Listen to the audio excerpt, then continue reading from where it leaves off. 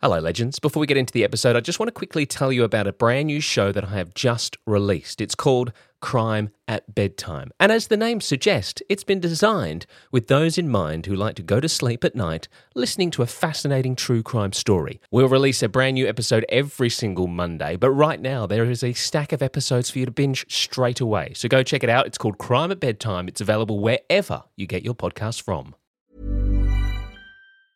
A lot can happen in 3 years, like a chatbot may be your new best friend. But what won't change? Needing health insurance. United Healthcare Tri-Term Medical Plans, underwritten by Golden Rule Insurance Company, offer flexible, budget-friendly coverage that lasts nearly 3 years in some states. Learn more at uh1.com. Quality sleep is essential. That's why the Sleep Number Smart Bed is designed for your ever-evolving sleep needs. Need a bed that's firmer or softer on either side? Helps you sleep at a comfortable temperature? Sleep Number Smart Beds let you individualize your comfort, so you sleep better together. J.D. Power ranks Sleep Number number 1 in customer satisfaction with mattresses purchased in-store. And now, save 50% on the Sleep Number Limited Edition Smart Bed for a limited time. For J.D. Power 2023 award information, visit jdpower.com/awards. Only at a Sleep Number store or sleepnumber.com.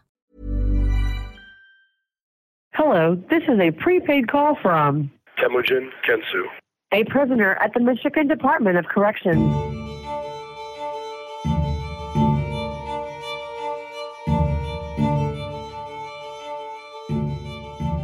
Hello, and welcome back to 1 Minute Remaining. My name is Jack Lawrence, the host and creator of this show. Recently, we told the story of Temujin Kensu, formerly known as Fred Freeman, a man who was arrested, tried and convicted for the murder of Scott Macklin in 1986. It's a case that sounds like something straight out of a fiction novel, and one that Temujin has spent the last 37 years trying to fight. So recently, I have been trying to catch up with Temujin for a call to see how he's been going, but unfortunately, another incident at the prison meant he was back in lockdown. So that means he's been unable to make contact with anyone on the outside. Thankfully, though, that lockdown finally was lifted, and Temujin was able to call me and told me what had happened. Yeah, well, we did a lot of violence. This presently is the most violent of all the prisons in Michigan. Yeah. And it's mostly because of bad management more than anything else. You really had the same population everywhere in the state, but when the management's bad, then that just creates a level of frustration that leads to a lot of drugs and violence and things like that. So we had no stabbing here in my unit, and they put us on lockdown, even though, as always, they got rid of the people that did the bad stuff and left the innocent people behind and then punished them, which is kind of what they do in Michigan. But that just, I know you know this, but that makes absolutely no sense whatsoever. All you're just going to do is just piss off everybody else in that unit and make everyone else angry. And well, it's funny. I was here in the 90s, and in 1996 there was a riot at this same prison. And it was the same thing. Frustration was boiling over. And when people are looking for a reason to go off, they'll find a reason to go off. And in that case, there were some pseudo-religious gangs that were having problems, and that was the spark that led to the place blowing up. And then they put us on lockdown, let us back out, the place blew up again. Put us on lockdown, let us out, it blew up again. Then they locked us down for several weeks. So here it is, close to 30 years later, same stupid mentality. These guys stab each other, you get rid of them, and then we're left behind, and you tear up our cells, you lock us down, you punish us. And as you said, that raised this enormous level of frustration with the prisoners. Like, we didn't do this. Why are we being punished? But that's what they do here. And they've done it here time and time and time again. And unfortunately, I got caught up in that yet again. So being good doesn't really have any rewards in Michigan. The parole board doesn't care. They don't use it to consider, your potential freedom. And then when something goes wrong, the innocent people are the ones that are always punished. And this is the thing, and I see it in other places as well, as other than Michigan, that good behaviour doesn't seem to mean anything really. Not a bit. When you go to the parole board, if you're a lifer like me, I've got a pile of college degrees and years of excellent conduct. I saved staff during a riot. Serious health problems. None of that matters. They simply have a lockdown mindset. As we know, Temujin has been incarcerated for 37 years. At his trial, he pleaded not guilty, of course, and would fight the allegations against him. Now, in the US, like many countries around the world, uses a plea system. Now, plea bargaining has been defended as a voluntary exchange that leaves both parties better off. Defendants have many procedural and substantive rights, including a right to a trial and to appeal a guilty verdict. By pleading guilty, however, defendants waive those rights in exchange for a commitment from the prosecutor, such as a reduced charge or more favourable sentence. It's seen by many as a positive thing. I mean, for a defendant who believes that conviction is almost certain, a discount to the sentence is more useful than an unlikely chance of acquittal. The prosecutor secures their conviction while avoiding the need to commit time and resources to trial preparation and a possible trial itself. Plea bargaining similarly helps preserve money and resources for the court in which the prosecution occurs. It also means that victims and witnesses do not have to testify at the trial, which in some cases may be traumatic. However, for those potential benefits, there is also many negatives, especially for someone who is innocent of a crime, who obviously doesn't want to take a plea, such as Temujin. You don't take the plea and take your chances at trial can end very badly.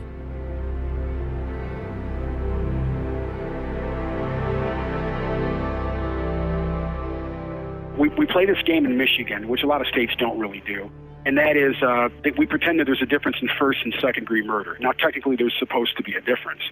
First is supposed to imply premeditation and all these other elements, but we don't do that in Michigan. We just give everybody first-degree murder.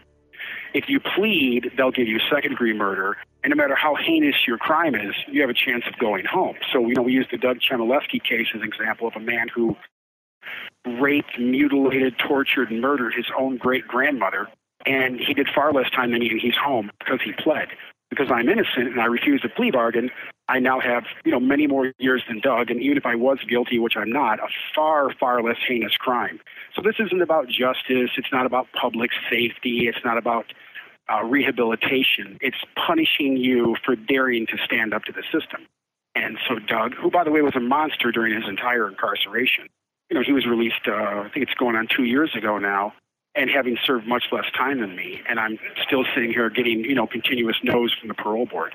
This is where this whole plea bargain, as you said, the whole plea bargain situation is just an utter joke. It's just like, okay, you admit that you did wrong and that, you're a bad person, and we'll give you less time than we will if you try and fight this. Right, which is an absolute violation of the American Constitution. Our Constitution is specifically worded to say that you cannot be penalized for exercising your right to a trial. It's in our 1st and 14th Amendment, as well as our 4th, 5th, and 6th. And so this is the foundation of this country's particular Constitution, taken from the Magna Carta. And yet what we do in America is if you don't play ball, or if you are innocent and you say, I didn't do this, you get the ultimate penalty, whether it be death or natural life in prison. So if you say, no, I want a trial, I didn't do this, they will give you as much time as possible, even though our Constitution specifically forbids that. In our 14th Amendment, it says no person shall be retaliated against in any way for seeking redress of grievances of the right to a fair trial. And yet they tell you flat out, if you go to trial, we're going to give you the max. Just simply them going, save us the time, save us the money of going to a trial and going through all of the effort. It's going to take us a long time. We're going to have to do all the, you save us a bit of time and just say, you did it. Take this deal. You'll get a better deal. But if you make us go to trial and you make us do all this work, we are going to punish you further by giving you the maximum we possibly can. Yeah, or kill you, or literally kill you. Yeah. And that's why with all these wrongful convictions in America, and as you know, there have been thousands and thousands of them exposed in the last 10, 20 years, almost every one of those people was serving a natural life sentence or a death penalty sentence because being innocent, they said, I didn't do this, so I'm not going to plead to it. They were given the maximum penalty, and so they served enormous amounts of time. So in the U.S., we average 30 years or more on wrongful convictions before anybody gets any justice. And, of course, I'm approaching 40 years. Another guy on my show who was arrested at 16 years old for a crime he didn't commit. He literally got exonerated on Thursday. He spent 27 years in prison. He's now 43 years old. He went in prison. They put him inside when he was just 16. And there you have it. And he was another case of he said, I didn't do it, so I'm fighting this. And 27 years later, he finally got exonerated. Crazy. Yeah. Yeah, and all these guys cleared by DNA, and, we've had thousands of those in the U.S. Those are usually the most heinous crimes. When there's DNA, it's usually murder and or a sex crime. And so being innocent, they said, I didn't do this. I had nothing to do with this crime. And, 20, 30, 40 years later, when DNA came out, those guys were finally exonerated. And rarely does anybody apologize to these people. And what's really sad is, and I've talked about this before in your program, is our appellate system is so bad that every one of those exonerated people lost all of their appeals for 20 or 30 years. Yep. The appellate courts kept shooting them down, and they were completely innocent. And so it really shows you how bad our appellate system is in the U.S. compared to, let's say, just across the border in Canada, where they have a much, much better system. And that's why they had so few wrongful convictions in Canada. And this is the thing, is that, as you said, again, going back to this guy who just got exonerated, he went for all of his appeals, every single one of his, he was literally exhausting his final one going to the High Court of Appeals, who finally saw some sense and said, well, no, hold on, there's stuff that we need to actually look at here, and sent it back to evidentiary hearing. So, I mean, it's just, I mean, I don't have to tell you, mate, it's very frustrating. It is, and hopefully we'll see some change sometime in the future. But until there's a radical shift in the way people think about these issues, and sadly, the average person doesn't think about them because they don't affect them until they have a loved one incarcerated. And that's, we're not going to see any movement for change. And that's half of the reason why I do this show, because, well, it's probably most of the reason why I do this show, is because I want people to realise of what's going on, and hey, it's not so black and white, not so cut and dry. This could happen to you. That's why this is so important. Yeah, and like I said, and I admitted this on your program, I had no idea this was going on. Like most people in the country, I assume that if you were locked up, you probably did it. Yeah. Or you did something wrong.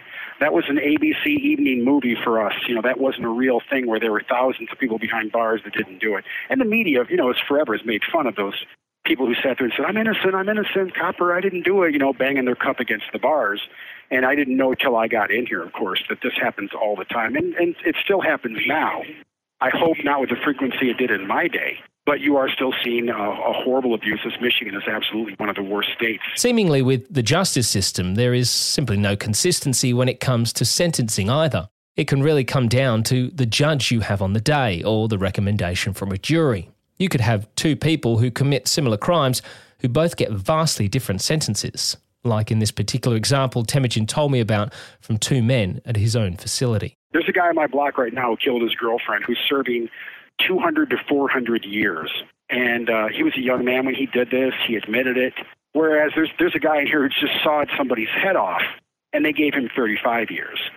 So there's no balance whatsoever in our system. And the guy who got the 35-year sentence, he went back and got resentenced recently, and he's on his way home.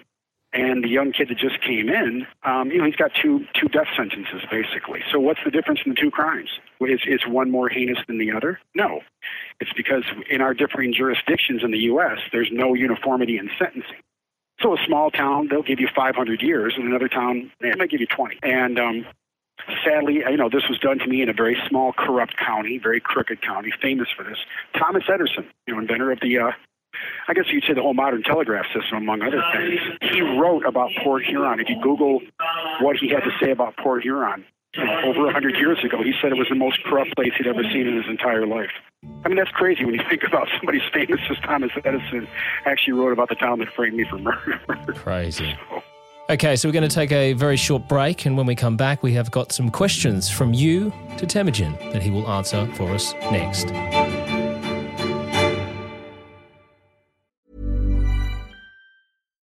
Here's a cool fact. A crocodile can't stick out its tongue. Another cool fact, you can get short-term health insurance for a month or just under a year in some states. United Healthcare short-term insurance plans are designed for people who are between jobs, coming off their parents' plan, or turning a side hustle into a full-time gig.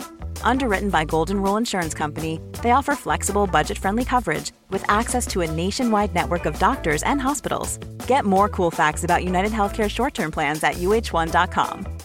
If you're looking for plump lips that last, you need to know about Juvederm lip fillers. With Juvederm Volbella XC and Juvederm Ultra XC, your lip look, whether it's subtle or bold, can last up to 1 full year with optimal treatment and no additional maintenance. Find a licensed specialist and see if it's right for you at Juvederm.com today. That's JUVEDERM.com. Add fullness to lips in adults over 21 with Juvederm Volbella XC or Juvederm Ultra XC. Do not use if you have severe allergies or a history of severe allergic reactions, or if you're allergic to lidocaine or the proteins used in Juvederm. Tell your doctor if you have a history of scarring or taking medicines that decrease the body's immune response or that can prolong bleeding. Common side effects include injection site redness, swelling, pain, tenderness, firmness, lumps, bumps, bruising, discoloration, or itching. As with all fillers, there's a rare risk of unintentional injection into a blood vessel, which can cause vision abnormalities, blindness, stroke, temporary scabs, or scarring. For full, important safety information, visit Juvederm.com.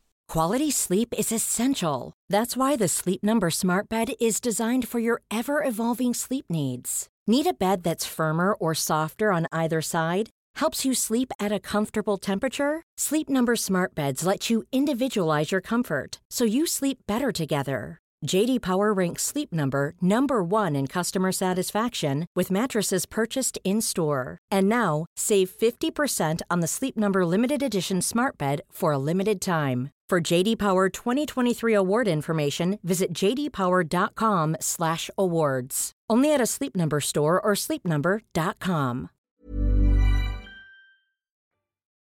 Okay, so we've had a couple of questions come through for Temujin over the past few weeks, so I've asked him if he would mind answering a couple for us, and of course he is happy to oblige. Okay, mate, first question was about your general sort of emotional state when it comes to your incarceration. Is it one of anger or frustration, sadness? What's your general emotional state?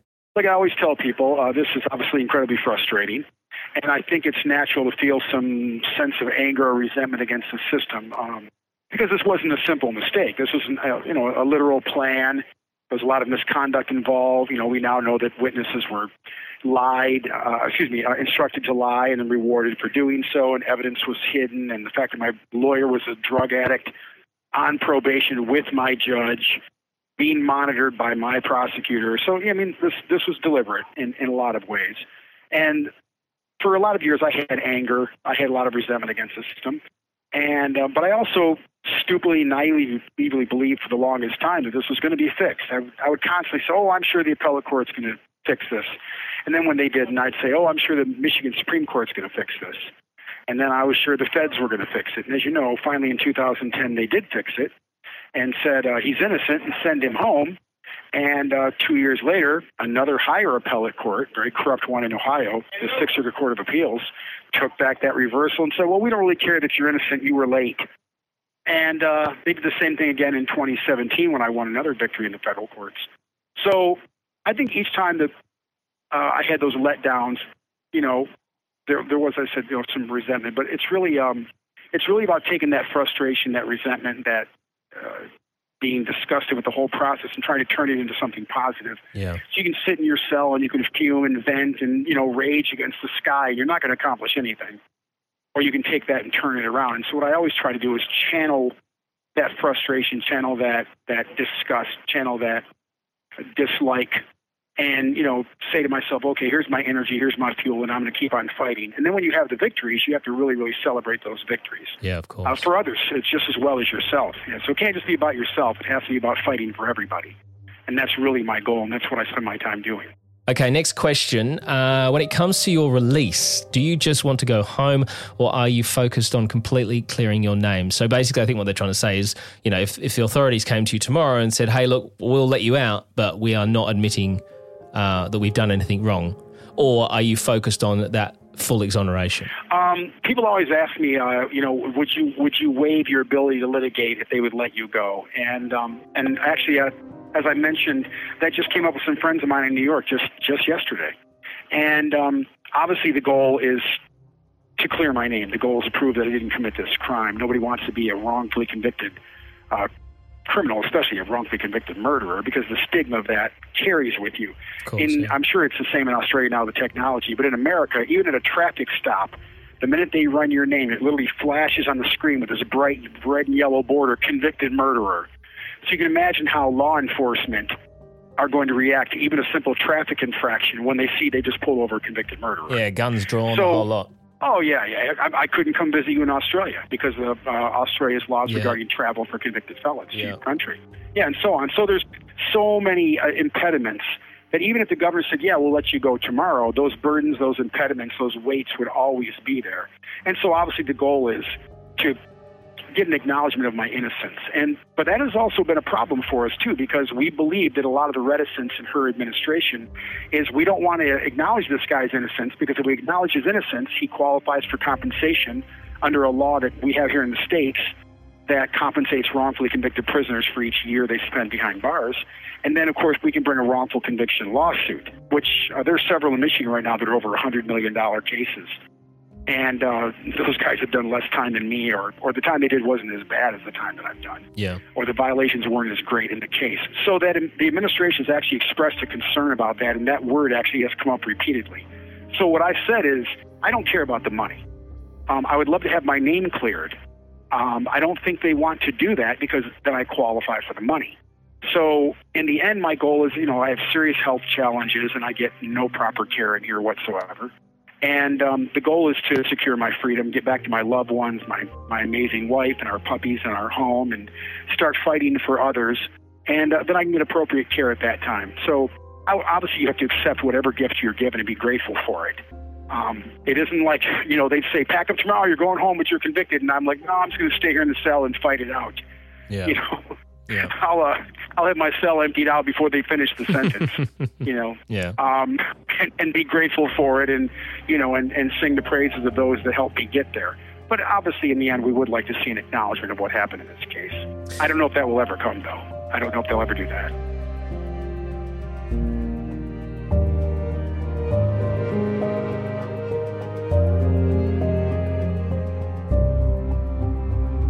So the prosecutor in this case who then came on to be a judge. Now, the last I heard from Bill Proctor was that he's retired, or he had announced his retirement from the bench. We don't have an absolute confirmation. We were told by some insiders that he is going to be retiring, but he's still there right now doing some damage. Right. And he has been a nightmare as a federal judge and a horrendously racist individual. He actually in a public statement a couple of years back, he referred to migrants as Japanese beetles, like an infestation. Wow. I mean, in America, where political correctness is very, very powerful right now, usually a statement like that would get you crucified by the media and pulled off the bench. But he has somehow, escaped responsibility for those kinds of comments. But it shows you that mindset when you have that level of power, and this is the way you perceive literally tens of millions of people that are in this country. So, a man like that should not be sitting on that bench. So since we last spoke, has there been any developments at all? Because I know obviously there's the clemency situation with the governor. Have we had any further information on anything at all? No, we've got a lot of great new people that have come on board, but it's been radio silence from her office. She has simply refused to discuss this matter. She's refused all media interviews. The comments she's made in the past were, pretty flippant. A couple of years ago, it was it's in the parole board's hands, after we had already sent her recordings from the parole board where they had said they would not consider my innocence. Even though they don't question my innocence, in Michigan, they will not consider innocence as a grounds for parole. Other states do. Michigan won't. We have one of the worst systems in the country. And so we don't know why she's refusing to act. She's been called out for it endlessly. We have enormous support, even from her, her side of the political spectrum, Democrats and the more progressive liberals. But basically what people are saying is until she feels there's a price to this, or until the exposure is so great that she can no longer ignore it, she's not gonna fix this, because she knows about it. She's known about the case since before she came into office. And she's refused to do anything about it, in 2 clemencies in the past. And even though every innocence group in the nation has joined on, she's still refusing to do anything about it. So we don't know why. We hear rumors. Go ahead. What about a presidential pardon? Have you ever tried that before? Well, yeah, sadly in America, the President of the United States does not have the authority to pardon state prisoners. And even though thousands have reached out to our Justice Department, our U.S. Attorney General, he would have some power. Merrick Garland would have the power through his civil rights division to take an action on my behalf. But again, his office has refused to respond to anybody that's reached out to him as well. So, probably in part protecting Governor Whitmer. Basically, the people in power protecting the people in power. Utterly mind-boggling how this is just able to be done and ignored. It's absolute. And because like I've said on many episodes before, like it's so depressing, not just for you, but for other people who are wrongfully convicted who don't have the backing that you've got or the access to the resources that you've got, and you still can't get out with all of those resources. That's such a great point, too. I don't want to sound like I'm being grandiose, but obviously we have an insane level of support from all around the world. Yeah. And she's still ignoring it. And there are a lot of innocent people. There are a lot of people suffering that don't have that support.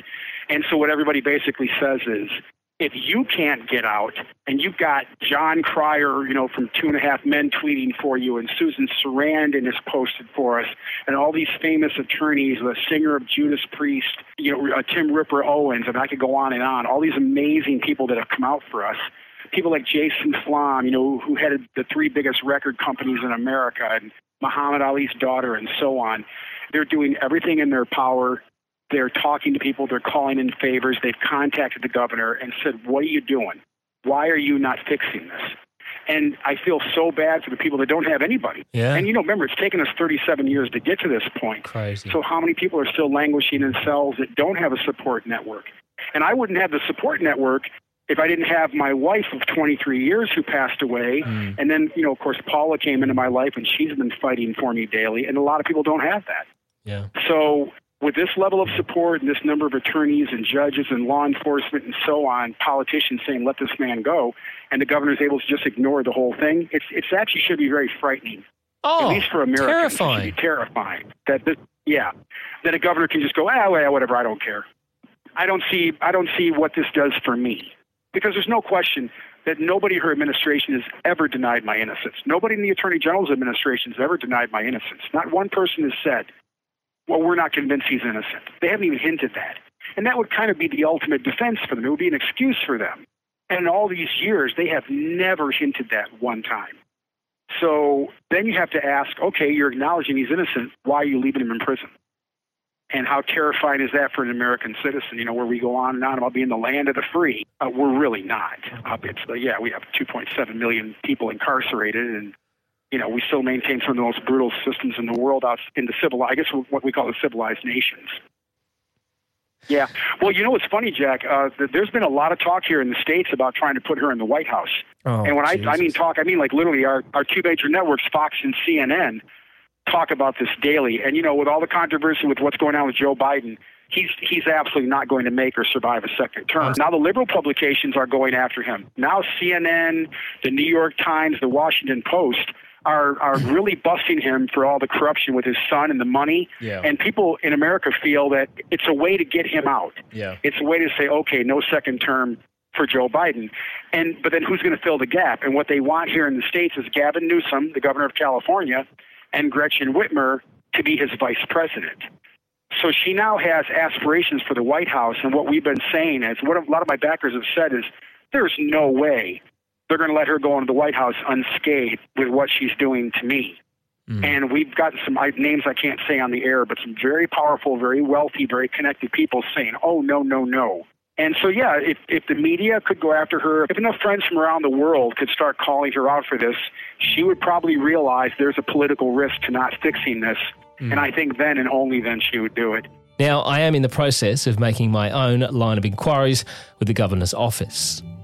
Up until now, she has ignored any requests for interviews with the media on the Temujin case, but you never know. So I will keep you updated. All right. Well, I want to do another chat with you soon, buddy, so I'll send you a message and we'll arrange that. But thank you for calling me back. All right, my friend. Listen, love and blessings to everybody there, and to all the fans. Please give them my best. I will. Stay safe, brother. I'll talk to you soon. And your family too, Jack. Be blessed, bro. Be safe. Thanks, mate. Talk soon. All right, buddy. Goodbye. You have 1 minute remaining. Of course, we will keep you updated with Temujin's story and his situation and give you any updates as they come through. 1 Minute Remaining is a Mashed Pumpkin production, created, hosted and produced by Jack Lawrence. Audio and sound design by Jack Lawrence and Dom Evans of ESA.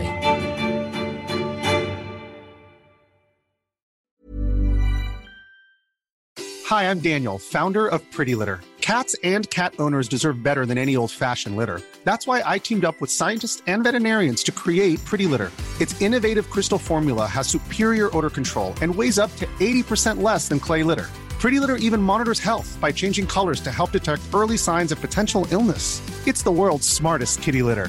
Go to prettylitter.com and use code ACAST for 20% off your first order and a free cat toy. Terms and conditions apply. See site for details.